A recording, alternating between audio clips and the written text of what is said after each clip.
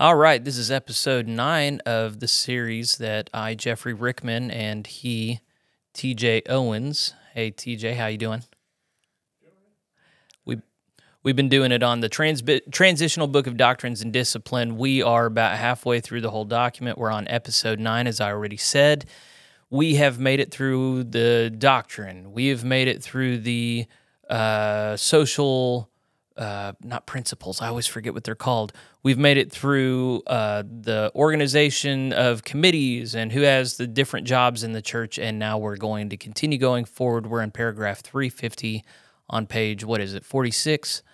We are... Yes, 46. Okay, page 46. We are going to be looking at organization of a new church, starting new church plants, transferring church affiliations, all these things that people care about, especially church plants. There are a lot of churches right now in the Global Methodist Church that do not have a church building, but they have plenty of people who are interested. They might not even have clergy, but they're interested in starting a new church. So this is pertaining to you, the organization that they have. Now, before we get into it, I've been in conversations with Kara Nicholas, who is the chair of the Transitional Leadership Council. They're the primary leadership body of the Global Methodist Church. I've asked her questions about a lot of this stuff, and the great stuff is a lot of the language here about being able to file a lien against the building or the church community whenever they don't pay unfunded pension liabilities. All of that language has been removed from the Transitional Book of Doctrines and Discipline. The frustrating thing is they're actually constantly amending the Transitional Book of Doctrines and Discipline, and so the version that we have may be out of date. I've put out a request to Keith, the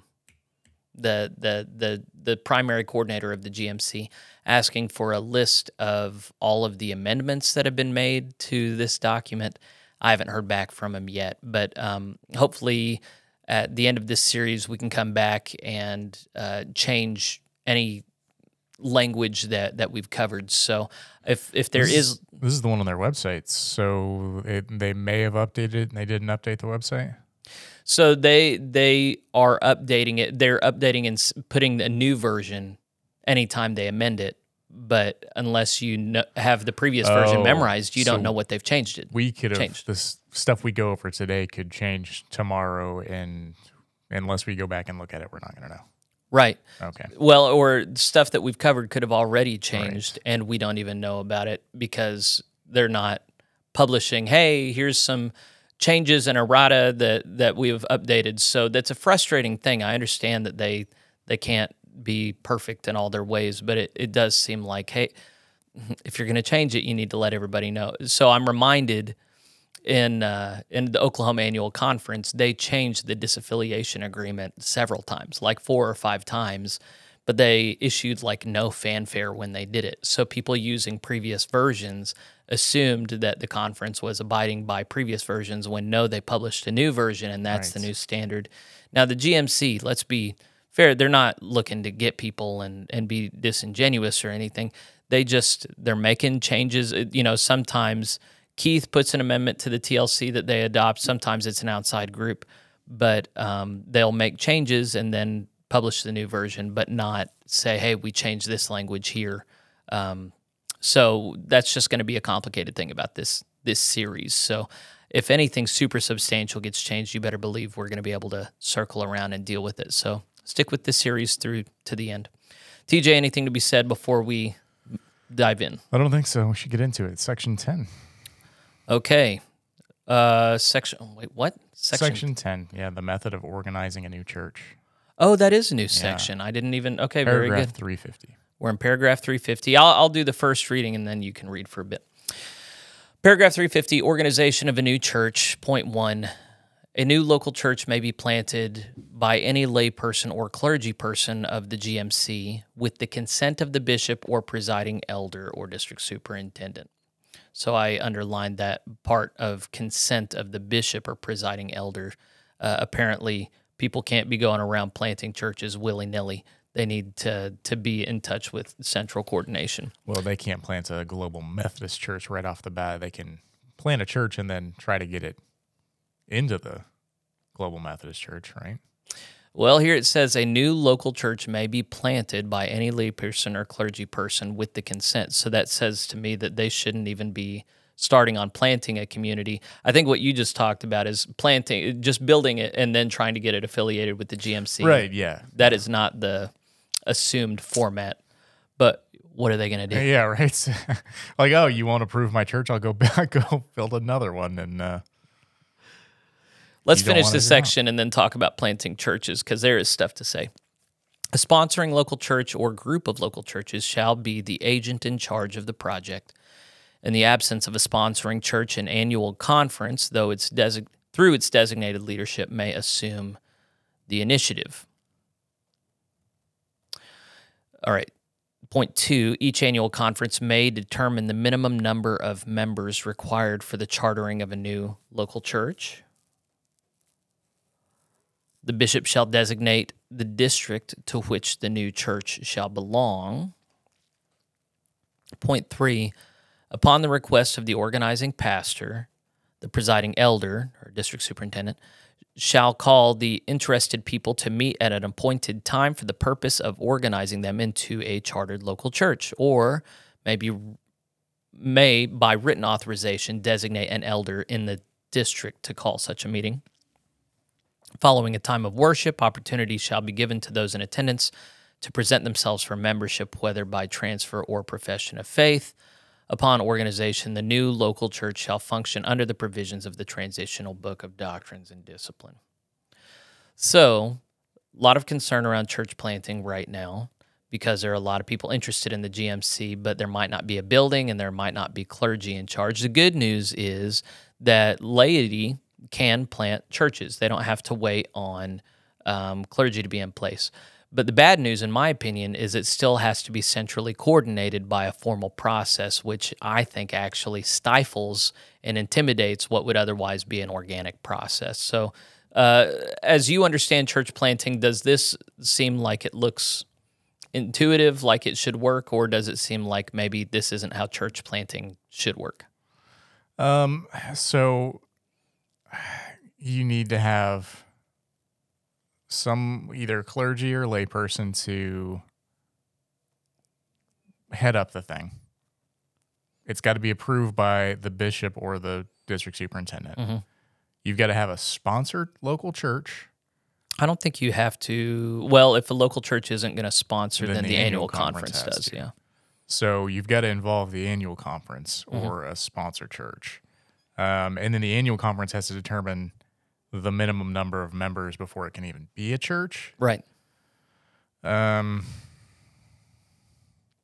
know. It just seems like a process to do this. It seems like it would be easier just to start a church and then decide if you want to be Global Methodist or not, and then join that way. So the thing I knew, and I might just do an independent segment on this, but we look at church planting as this highly formalized process that up until 150 years ago was not ever formalized. We started these mission agencies. Prior to mission agencies and church planting agencies, you would have thought there were never any missions or new churches planted, and that was not the case. Before you formalize these things, believers used to just move to new areas and make believers wherever they went. They used to organize people around, well, in Methodist societies at least, there would be a new Methodist go to an area, and they would open their home to start hosting Bible studies and class meetings. And out of that, a new church community would get formed. They would eventually reach out to the denominational leadership, kind of similar to what you were assuming at first, which is that denominational leadership doesn't come in until there's something to present. Right, which makes, so if that's not the case and you actually want to plant a church as a Global Methodist, I guess this would be the process that you have to go about doing it then. If it's not going to be some organic thing, it's going to be some almost forced kind of thing, really. Well, forced, so I would say it's a formalized, organized process. The GMC is contracting with the River Network, which is training people to plant churches with the right culture in the right way. And so they want all of this to take place under the auspices of leadership rather than organically. But it's not just that the GMC from above is saying that they don't want this. so many laity coming out of the United Methodist Church do not even have the notion that they can plant a church. They feel like it's some highly technical thing that they're not equipped to do. So the GMC has to train them, has to formalize it, when the opposite is the case. And actually, the wonderful thing about Methodism was we created methods for lots of things that are otherwise wild and ungoverned. But the thing is, there are some things that are supposed to be wild or organic. I would use that word, just naturally occurring phenomena that, I think it's, I guess the way I look at, what's those Japanese trees called that they clip? Make them real small. Bonsai, right? Bonsai, yes. Okay, so I look at it as kind of like a bonsai tree where you got to plant it and it's growing out of control, and then you got to start clipping parts. And that's what I understand the life of faith to be. And when you're planting a new church, let the Holy Spirit add growth and then clip those things and kind of curtail it so as to make it beautiful and bring it into conformity. Yeah.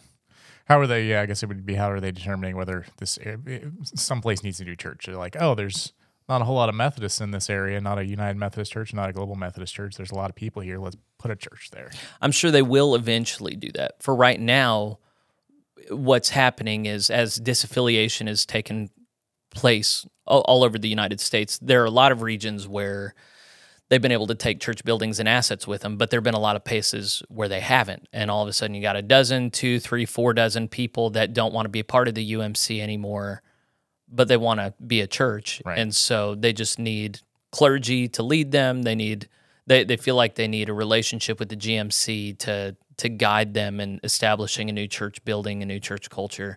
And so that's the immediate thing that they're dealing with. Once they've got all that settled and people who want to be church communities have buildings and they're established, that's when I'm sure they will be looking at market forces and, hey, we could plant a church here and it would probably do well. Right. Okay. All right. If you want to talk more about planting churches, that's something I'm up for. I want to train people to just do it themselves rather than. I hope it's not a threat to the GMC to have people just starting class meetings and home churches by themselves and then networking them with the network that's already there. I know that's not really what's described here, but I would like to think that there's room for such an approach. I guess we'll see. All right, let's go on to section 11, transfer of a local church. Yeah, it was a pretty short section for something you would think would be pretty important. I mean, I guess I don't know what else they would put in there, but that surprises me that was a small section. Yeah. Anyways, 11. Well, this one is very short as well. Short, yeah. Transfer of a local church. A local church may be transferred from one annual conference to another by a 2/3 vote of the professing members who are present and voting in the church council and the church conference, and a simple majority vote by each of the 2 annual conferences involved. Upon announcement of the required majorities by the bishop or bishops involved, the transfer shall immediately be effective. The votes required may originate in the local church or either of the annual conferences involved and shall be effective regardless of the order in which taken. In each case, an action shall remain effective unless and until rescinded prior to the completion of the transfer by a majority vote of those present and voting. It seems unnecessarily complicated. Well, it's an odd situation where there's a local church that belongs to one annual conference, but they want to transfer to another annual conference. So when I read this, I was like, why would a GMC local church want to transfer, say, from the Heartland annual conference to, say, Mid-Texas annual conference? That's kind of a close one. Or could a local church even transfer to the new Kenya-Ethiopia annual conference? And it seems to me that that's what this is built around. And so the only scenario I could think of where a local church would want to do this is if they don't like the rate of connectional giving in their annual conference and they want to either give less or more. Or, if they want to fund, I guess if you want to be kind of missional about it and you want to give directly to the Kenya-Ethiopia annual conference, hey, just let our church be a member there and we'll give into the coffers there. Yeah, or maybe like your church is ethnically, usually like we're talking about Kenya, so most of the people there are Kenyan and origination. They just in the U.S. for whatever reason. Maybe they moved over here. Or their Oh yeah, ancestors that's a are. good. Yeah, in the Heartland Annual Conference, we actually have one church in Canada that's a part of our annual conference, and they are made up mostly of. I'm wanting to say Nigerians. The two reps that came to our starting annual conference. What's the not provisional. no, it's not. It's the thing that we just had. Anyway, they came and they were not Canadian. I mean, they might be Canadian citizens, but they were not Canadian first generation Canadians. So they were immigrants. So anyway, yeah, apparently they're gonna allow for a scenario where you can kind of have interwoven. Just because there's a local GMC at church in your area. What I'm surprised they don't talk about, you know how they talked about with membership, how an individual can have membership in two different church bodies, local churches. They can have like affiliate membership or whatever. Kind of surprised they don't make a provision for local churches to have membership in two different annual conferences, but they don't talk about that. They just say if you want to transfer to another annual conference, well, then you got to have a 2/3 vote of the professing members in the church council, and then your annual conference has to sign off on it, and their annual conference has to sign off on it, and then you can transfer. That just seems unnecessary. Like, if the idea is the annual conference is made up of churches that are close to each other geographically, just stay in the annual conference. What? I don't know. If you've got a good excuse, let us hear it. But I don't really see one. I do wonder, you know, all the leadership of the GMC has better things to do than be on a conference call with us just for fielding questions. But I do wonder if someone on the TLC could submit, why is this here? What's this from? I don't remember that section in the United Methodist Book of Discipline, but I wasn't the biggest student. Well, it just, if there's a, God forbid, conflict like there is in the UMC where you've got different jurisdictions fighting each other, this could be like theoretically a way for some place in California that decided they didn't like the annual conference over there to join with somebody in the South or something. I don't want to be tied to my annual conference. We're going too crazy ideologically in this way. I'm going to belong to the more solid Spain provisional conference. Okay, that's interesting. That's a good idea there, TJ. All right. We are now on section 12, shared ministry. This is paragraph 352 on cooperative parishes. A cooperative parish is a designated geographical area containing two or more local churches that have agreed to work together under unified parish leadership. The pastor and any other appointed clergy or employed staff work as a unified ministry team. Each local church has its own church council, but there is also a parish council consisting of representatives from each local church council that governs the coordinated efforts of the cooperative parish. There will also be a parish-wide pastor, parish, or staff parish relations committee. There may also be other parish-wide committees where financial support, property, or program ministry are shared parish-wide. The presiding elder, with the approval of the bishop, may form a cooperative parish in any suitable ministry setting with the consent of the local churches concerned. All right, that's all point one. Point two says the cabinet may organize cooperative parishes and may create appropriate policies and procedures as fits their ministry context. I think the cabinet is, would be the bishop and all the presiding elders. Point three, a cooperative parish or yoked parish may be formed with local churches of other denominations, provided that the doctrine and mission of the other denomination does not conflict with those of the Global Methodist Church. Such an ecumenical cooperative parish requires the approval of the appropriate judicatory body within which each local church is a member. So this is if there's a building that two different church communities both want to operate within. So in Oklahoma City, First Church has the building, ownership of the building, but they also host another United Methodist community inside that building. And so how do you share that building? How do you share some of these assets? You have a parish committee that has representatives from both church communities in it. And so it's making provision for that. And it's also making provision for if a church community owns a building and another denominational local church also is in that building, how do they share? It's saying you can share. You can have multiple church communities operating in a building. Here's what you need to have in place in order to do that. Okay, that's fine. I was trying to figure out why that would be, what the purpose of that would be, and I guess that makes sense. It ties into ecumenism, which broadly is, cooperating with people outside of our tribe as much as possible. So the next section, paragraph 353, also deals with that. You want to read that? Yeah. Okay. So 353, ecumenical congregations. 1, definition. Ecumenical congregations may be formed by a local global Methodist church and one or more local congregations of other Christian traditions. Highlight that, other Christian traditions. Provided that the doctrine and missions of the other denomination does not conflict with those of the global Methodist church. Okay, that corrects the point that I was just going to make. Right. Very good.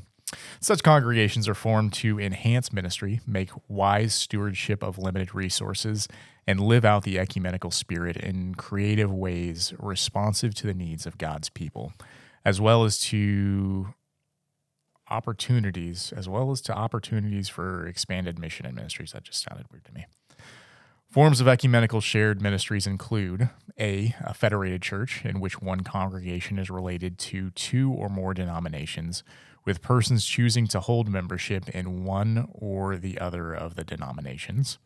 B, a union church in which a congregation with one unified membership roll is related to 2 or more denominations.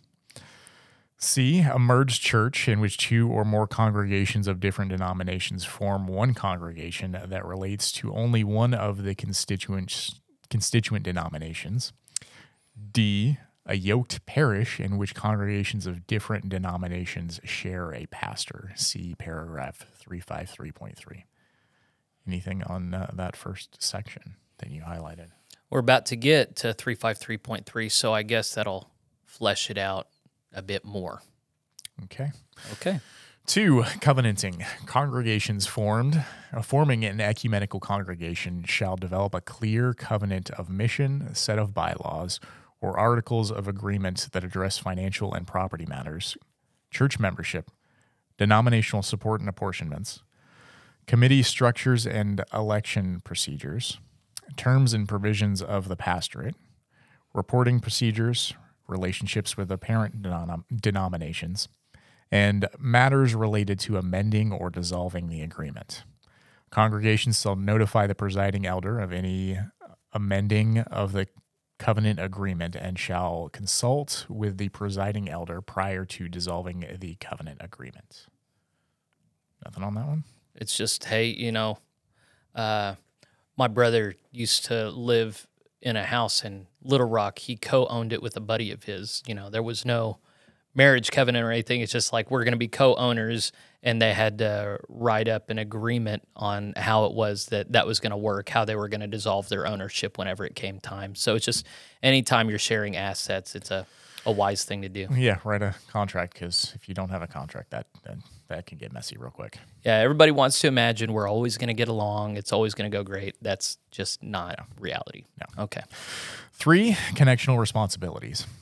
Cabinets, conference staff, and other leaders shall work with the ecumenical congregations at their inception to maintain ongoing avenues of vital relationship and connection to the denominational church, while recognizing that such avenues must also be maintained with other denominational partners in that congregation. Okay. Anything else to be said about that one?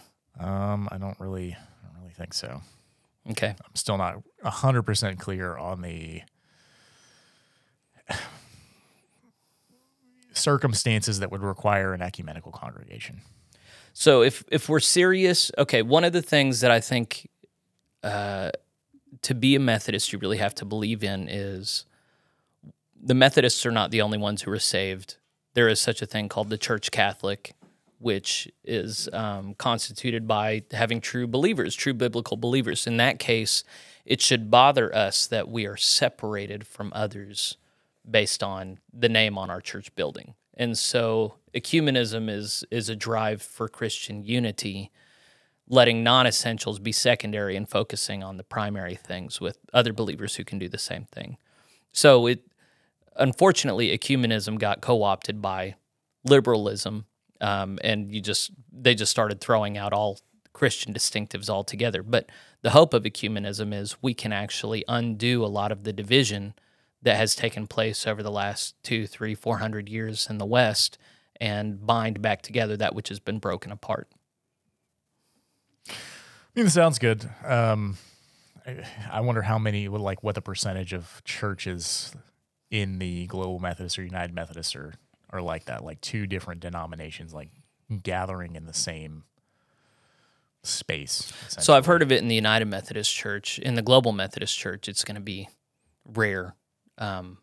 But whether or not it's going to be rare in 5 or 10 years is a good question. I don't know.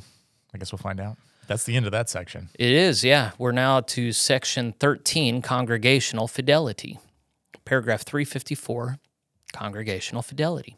Central to the integrity of both local congregations and the Global Methodist Church as a whole, the doctrines and discipline of the denomination as outlined in the traditional Book of Doctrines and Discipline shall be voluntarily and joyfully embraced and practiced by all. Wow, joyfully. Yeah. Not only are you going to use it, you're going to like it. Why is that even in there? Like, that just seems unnecessary. Like, who's like, yeah, you need to be happy about this. Let me put that in there and make sure that they know that. Oh, dude, man, I'm all about that because, okay, in the local church, well, Paul says the Lord desires a cheerful giver, right? Sure, yeah. And so it's my job as a pastor to say, hey, you should give to your church. But if somebody's begrudging about it, oh, I really don't want to, it just creates this root of bitterness that grows and grows. So you have to nip that in the bud on the front end. If you're participating in the life of faith, but you're begrudging about it or resentful about it, you're doing it wrong. You need to be joyful about it. And if you're not joyful about it, something's wrong. We need to deal with that right now. So I like that it has this, why should I be joyful? This sounds like drudgery. Well, no, it shouldn't sound like drudgery to you. It should, joyful obedience is a thing. It's important. Not to TJ, no. Yeah. If you're not enjoying it, don't do it. If you're not okay, so in our articles of religion, no, it's in the general rules. I forget what the explicit instruction is, but it says that we should trample underfoot that awful doctrine that we should not do good works unless we're happy to do it. I've kind of butchered the phrasing, but the notion is that the Christian standard is not that we wait till we feel good about it to do something, but that we insist that we do the right thing and we feel good about it at the same time. That's the Christian standard. Okay, fine. Trample underfoot that enthusiastic doctrine. I forget the exact language. I hope I remember to look it up later. But yeah, it's really important in the life of faith to insist that people not just do the right thing, but that they have the right feelings while they do it. Okay, no pushback. And so here we have a shared covenant. Yes, it's not the Bible. However, it's going to determine our shared covenant. And as you are in shared covenant with other Global Methodists, and you are a Global Methodist, you voted to be a Global Methodist, your church is Global Methodist, then don't be a begrudging member. On the vote. Say that again. So technically, I wasn't here on the vote. Well, I would have voted that way anyway. Yes. It's just to say you are a member of a Global Methodist congregation.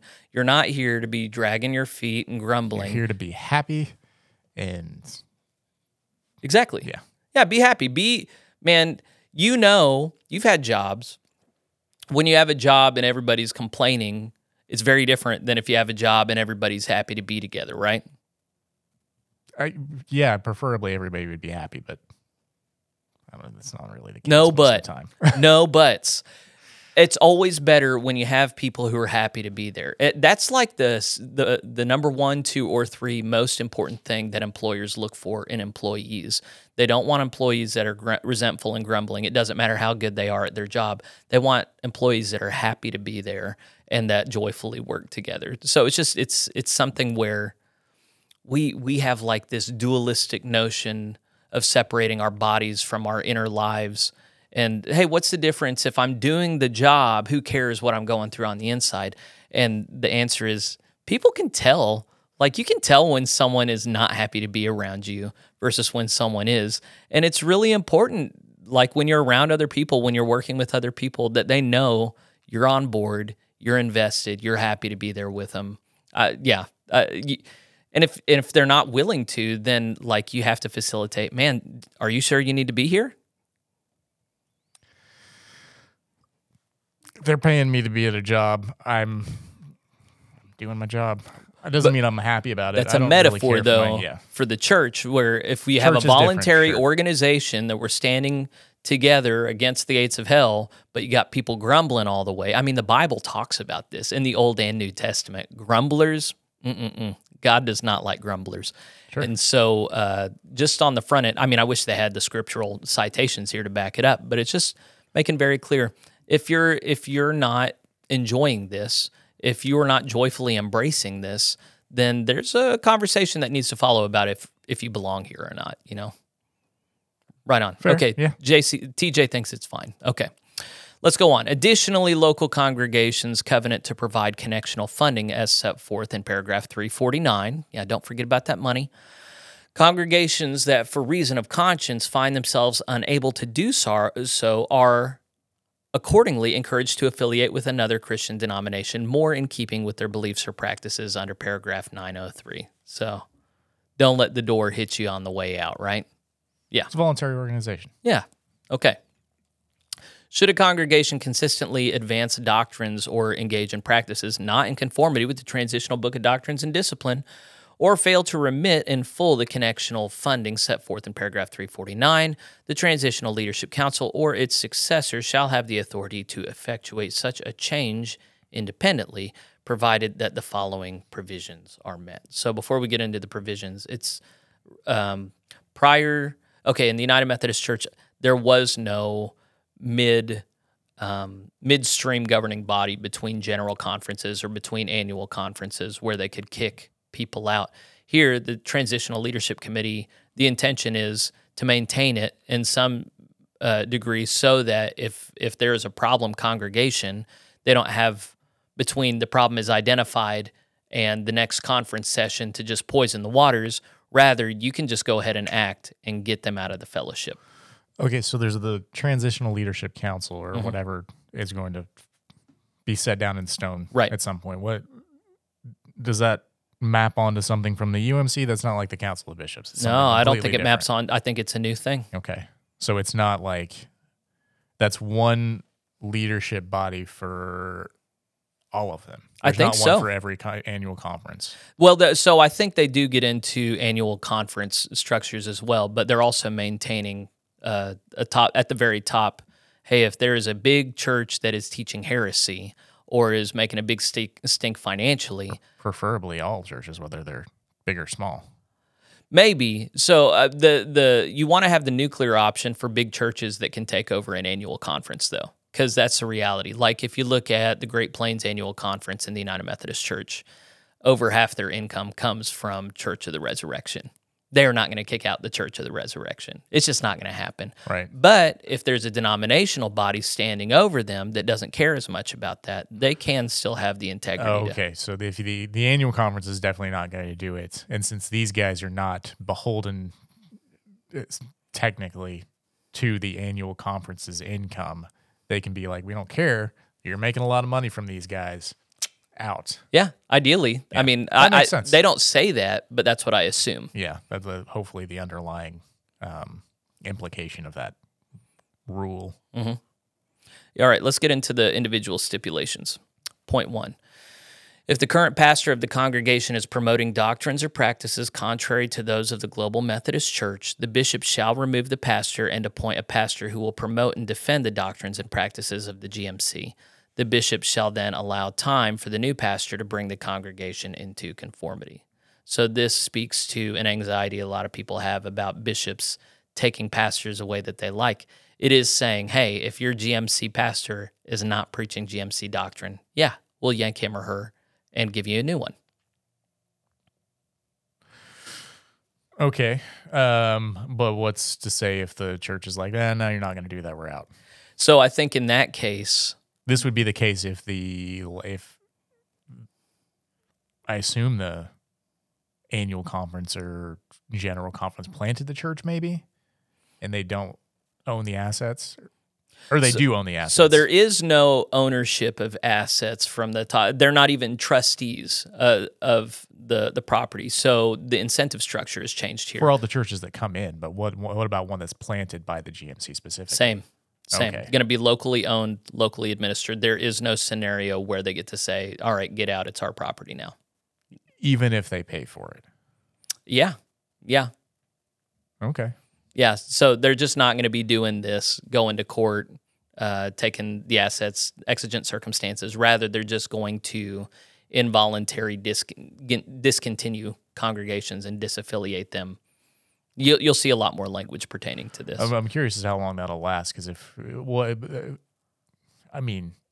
think about it, if an annual conference is paying crazy amounts to like plant a local church in a big city or something, and spending so much money on the property and the building and all of this stuff, I feel like people are going to be reluctant to say, okay, this pastor came in who's may have been good to begin with, but they just took a 180 and they're going off the rails. And they're taking the congregation with them. Like, Right. how ready are people going to be to say, darn, that sucks. So this Let 'em have it and go. we are having a theology of church planting conflict with a theology of top-down administration, where these two things may not fit together. In the United Methodist Church, they did have more control over local congregations. So there were several instances, even in Oklahoma, that I'm aware of, where they planted a church, put a lot of time and energy and money into paying for it, equipping their clergy, and then the local church was like, we don't want to belong to the United Methodist Church. And then they went through a disaffiliation process. This was before 2553, where they would essentially have to buy their way out. So they would be tooting the horn of some church they planted for a couple of years, and then the church would be like, we want out, see you later. And they were able to recoup some of that money lost. I don't know if they were ever 100% or more. I really don't know, because those are kind of like NDA sort of things. But yeah, you're not going to be able to do that in the Global Methodist Church. So hypothetically, yeah, you're entirely right. They could dump tons of money into a church plant that then says, oh, we want to leave now, and you can't make us pay for anything. Either that, or they'll be reluctant to actually pay for one to begin with. Well, and that's where I'm saying we need to re-examine our church planting approach here, because right now it's very organization-based and very money-based. You know, we have this notion that it probably needs to be done by a clergy, and we're going to have minimum salary standards. You probably have to have a certain standard of worship. You know, they put that in the mission statement. We worship boldly, worship extravagantly. I forget but we are to be known by a certain standard of worship, apparently. And especially in a city ministry where you're planting something, there's going to be a certain class standard of, hey, you're going to need so much money to plant this thing right. I'm of the mind that that's a mistake, that you should only do that which is free and natural. And if it takes money to make it happen, then you're forcing it, and you really shouldn't do it. I would agree with that in a lot of ways. Oh, yeah? Yeah. I didn't anticipate that. Okay, well, let's... Yeah, no, I mean, everybody and their mom is planting churches just because they like, oh, this is a big city. There's a lot of people here and we need a non-denominational church or some kind of church. So, like, everybody's doing that. Why just let it happen naturally? Yeah, well, get a church. It's definitely a class thing, because, okay, it ties into the worship style thing. If you're going to have a certain quality of contemporary music, you have to have a stage, a sound setup, all these instruments and musicians. It takes a lot of money to make that happen. If you're of the mind that in order to get city people into your church, you have to have a coffee bar and childcare and all these amenities that city people want, you're just not going to have that without throwing a bunch of money at it. So when you've got somebody like me saying, fine, don't plant those kinds of churches, just do churches that cost no money and people show up not because there's all these amenities, but because they want Jesus and you've got Jesus to offer. There are a lot of people I would say that to, and they would just go, no, that won't work. I don't even want to do that. Like, I'm not at all. There's so many people in GMC leadership who, if you had to put them in a place where there was none of those frills, none of those amenities, they wouldn't want to do it. If it was just like 20 people in a living room. So I'm not going to say, like, throw out the other one completely. If you want to do that, I'm not going to say don't do it. I mean, I think it's better if it's just naturally occurring. Yeah, me too. I'm just saying the two are kind of mutual. They're two opposite models. One is authentic, you don't make it happen. The other is make it happen. Look at projection models, invest all this front-end energy to build something that will hopefully eventually sustain itself. Yeah, and I think you're right. It's definitely like a class thing. Like for some reason in my head, Owasso is coming to mind, and like all of these fairly wealthy people just dumping a bunch of money because, well, we want a church over here that's ours. We don't want to travel so far to get to this church that doesn't have the nice fancy lights or something. I don't know why I'm. We want it not just ours, but we want a certain quality here. Right. So we don't want it to be looking like a bunch of hicks. We want it to look like a professional production here, you know? Right, which that hurts me because I'm definitely more like, okay, if you're going to do it good, do it right. Let's not. You're very much a quality person right now. And you've seen a lot of cringy stuff, you know, and especially if you're doing like modern worship, if you don't do it excellently, it can get cringy really fast. Oh yeah. So if you're going to do it, you got to do it well, and that requires a certain. Well, the other way around. If you're just singing hymns, it can get bad real quick if you don't have a quality person up there. I think it's harder to screw up hymn singing, especially if it's a cappella. Maybe because there's not as much stuff involved. If you've got there's fewer moving parts. Yeah, if you got a terrible guitar player, piano player, that alone can ruin the whole thing. So just sing a cappella. All you have to do is just say, "Hey, stop playing." We'll sing. Yeah, we'll sing together. You know. You know, I've got a soft spot for the contemporary. I know you do. And I've masterfully moved it to the place where you've already agreed it's a class thing. So maybe not a valid measure of whether or not a church community is good or should be planted. Sure. Yeah. No, that shouldn't be the main determining factor. I don't. What if I say it shouldn't be a factor at all? I should back off. Let's read point 2. If step 1 proves unfruitful, or the pastor is not contributing to the problem, the bishop and presiding elder shall meet with the church council or its equivalent or a larger group of the congregation to identify areas of disagreement over the GMC doctrines or practices, seeking a resolution of such disagreements and restoration of conformity by the local church. The bishop shall winsomely defend and teach the doctrines and practices of the Global Methodist Church in such engagements. I think the winsome thing is just bishop shouldn't be heavy-handed jerk about it. He should just, be... winsome is a great word. I'm not aware of another word that can be supplemented. Interesting choice of words, yeah. Point 3, if the local congregation fails to remit its connectional funding in full as calculated annually, the presiding elder shall meet with the church council or its equivalent to encourage remittance.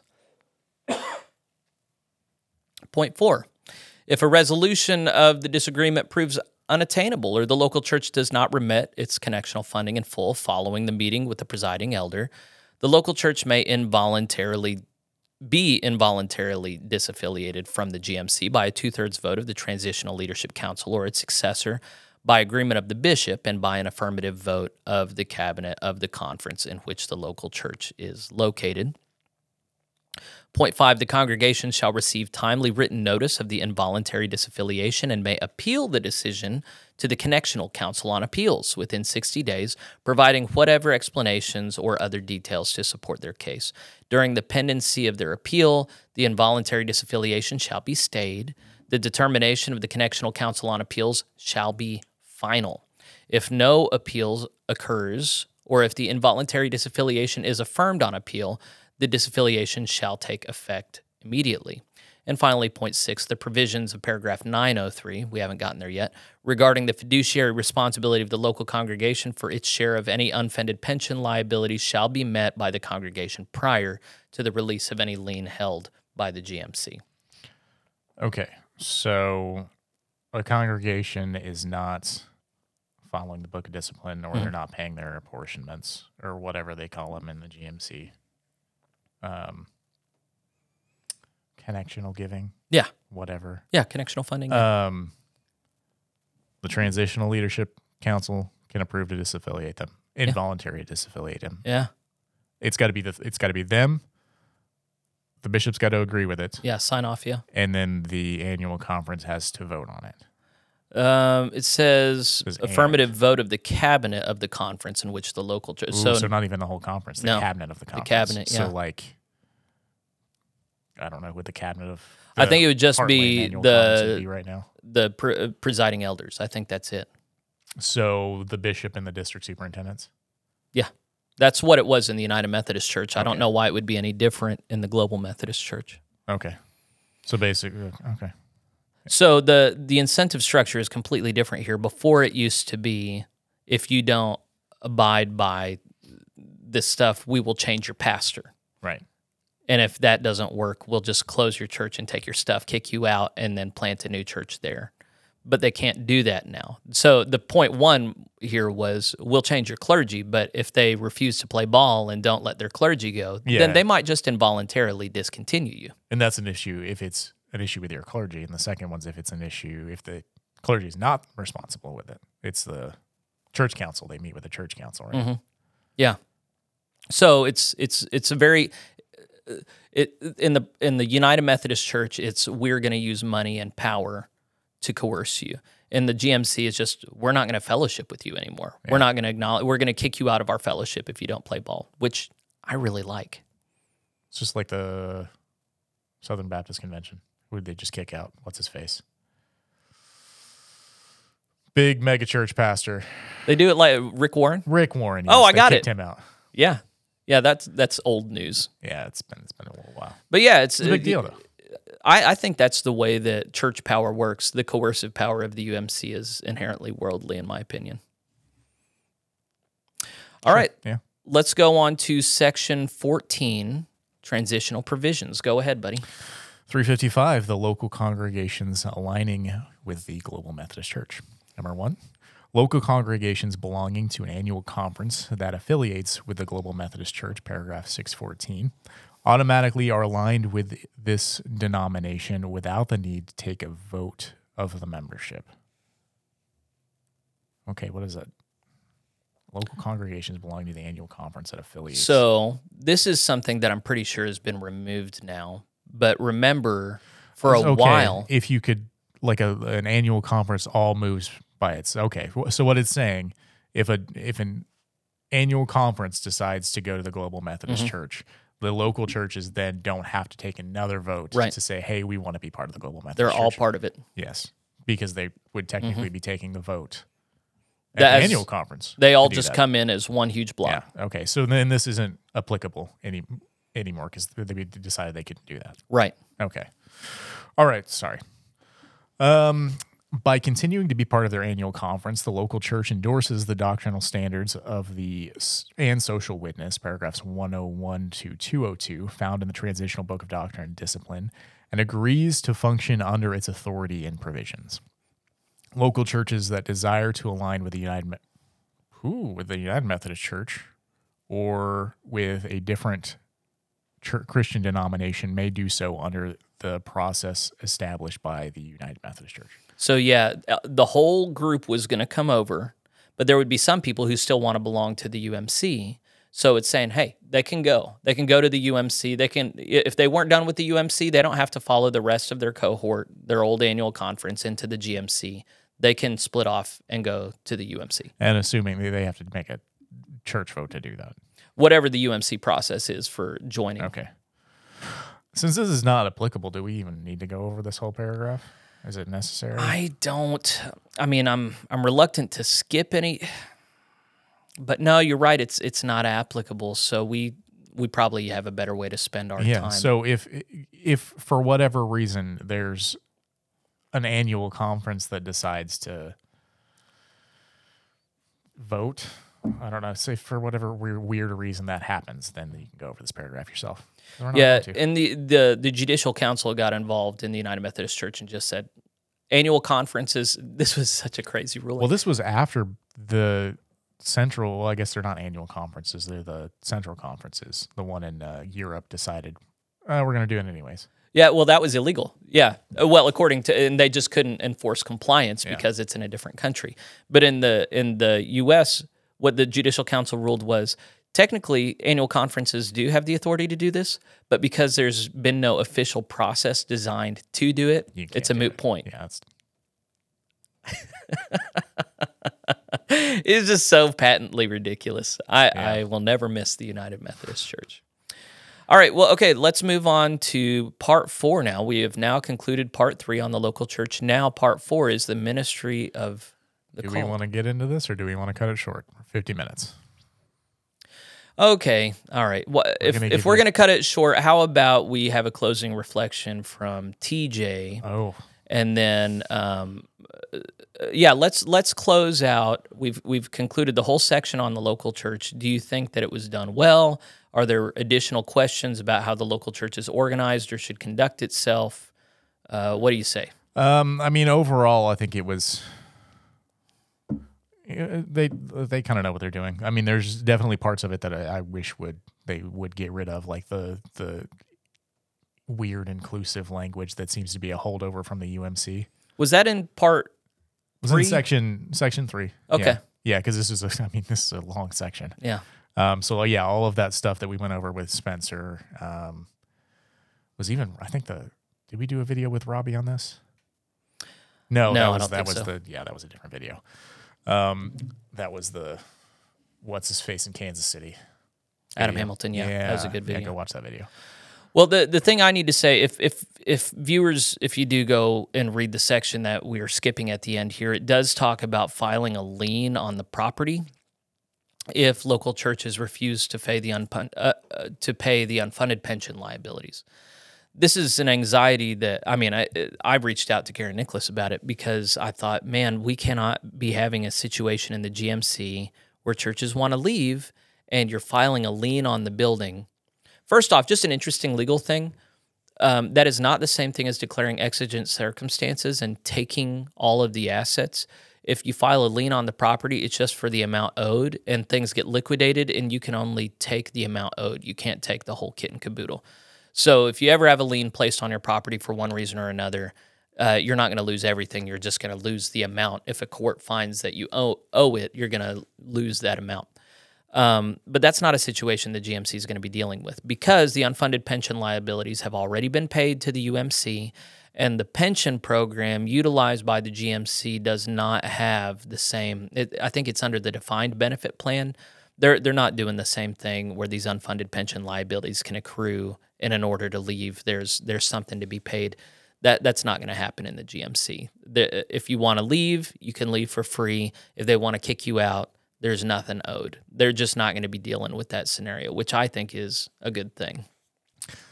Yeah, it's helpful. I mean, because then you run into all other problems with lawsuits, and you don't have to deal with lawsuits then. Yeah, it's just it poisons the waters if the church leadership is spent in legal battles with coercive worldly power rather than with spiritual battles against the forces of darkness and wickedness. Wouldn't it be wonderful if you had a church body actually declaring war on the gates of hell, All right. Anything else to say about part 3 before we call it to a close? I don't think so. Okay.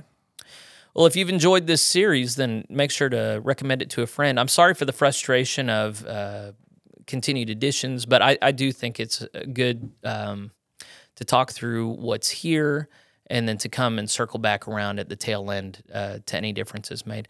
One thing that I'm hoping is happening, we've got between 250 and 350 people watching this regularly on YouTube, and there are going to be other people who join up along the way. But coming to next year's general conference for the GMC, there needs to be much more familiarity with our shared covenant document as legislation is promoted and covered by me and other people, it's important that people know what it's about. They've thought through how and why they want to do things. For instance, in this episode, we talked about the theology of church planting and the theology of church authority and how these things do or don't work together, and whether or not using firms and pumping a bunch of money into stuff is a good strategy or not. This has culture and class implications. I'd like to think that other people are thinking through this, not just in GMC leadership, but people on the grassroots level. This is the time. We're still in the time to be re-examining our fundamental presuppositions. And if we can't do that, we're just going to do the same thing we've always done and get the same results. And I don't think anybody wants that. So use your thinker. Feel free to like and share this and anything else pertaining to Plain Spoken, anything else that you find thoughtful or helpful in getting people moving in the right direction. If you want to support this effort TJ and I are doing, go to plainspoken.locals.com. That's where you can monetarily support us, and you can have access to stuff that we put out earlier than in other places, or we'll generate content for there alone. And is there anything else that I should plug before we... No, I was going to say, if you wanted to support us, you don't have to give a lot of money, like $5 a month. Like, that adds up after a while. We just bought a bunch of new equipment, and it's not cheap. So we've gotten a lot of love and support over the year or so that we've done this, and we appreciate it, but a lot more is needed if we're going to have much of an impact on the conversation. So if you think that we're good conversation partners, then make sure to promote what we do. Keep us in the loop. We're at plainspokenpod@gmail.com if you want to email us. And one other thing, if you do support us and you want to see something specific or give us ideas of what we need to cover, we take feedback. We want to hear what you want to see, what you want to watch, what kind of stuff. So just keep that in mind if you give to us. Yeah, we always take locals much more seriously because people have to pay money to support us. So if we hear from them, we know we have some skin in the game, and so we take that real seriously. All right, well, let's cut this one off. Thanks for joining us, and we'll see you next week on this series. God bless you.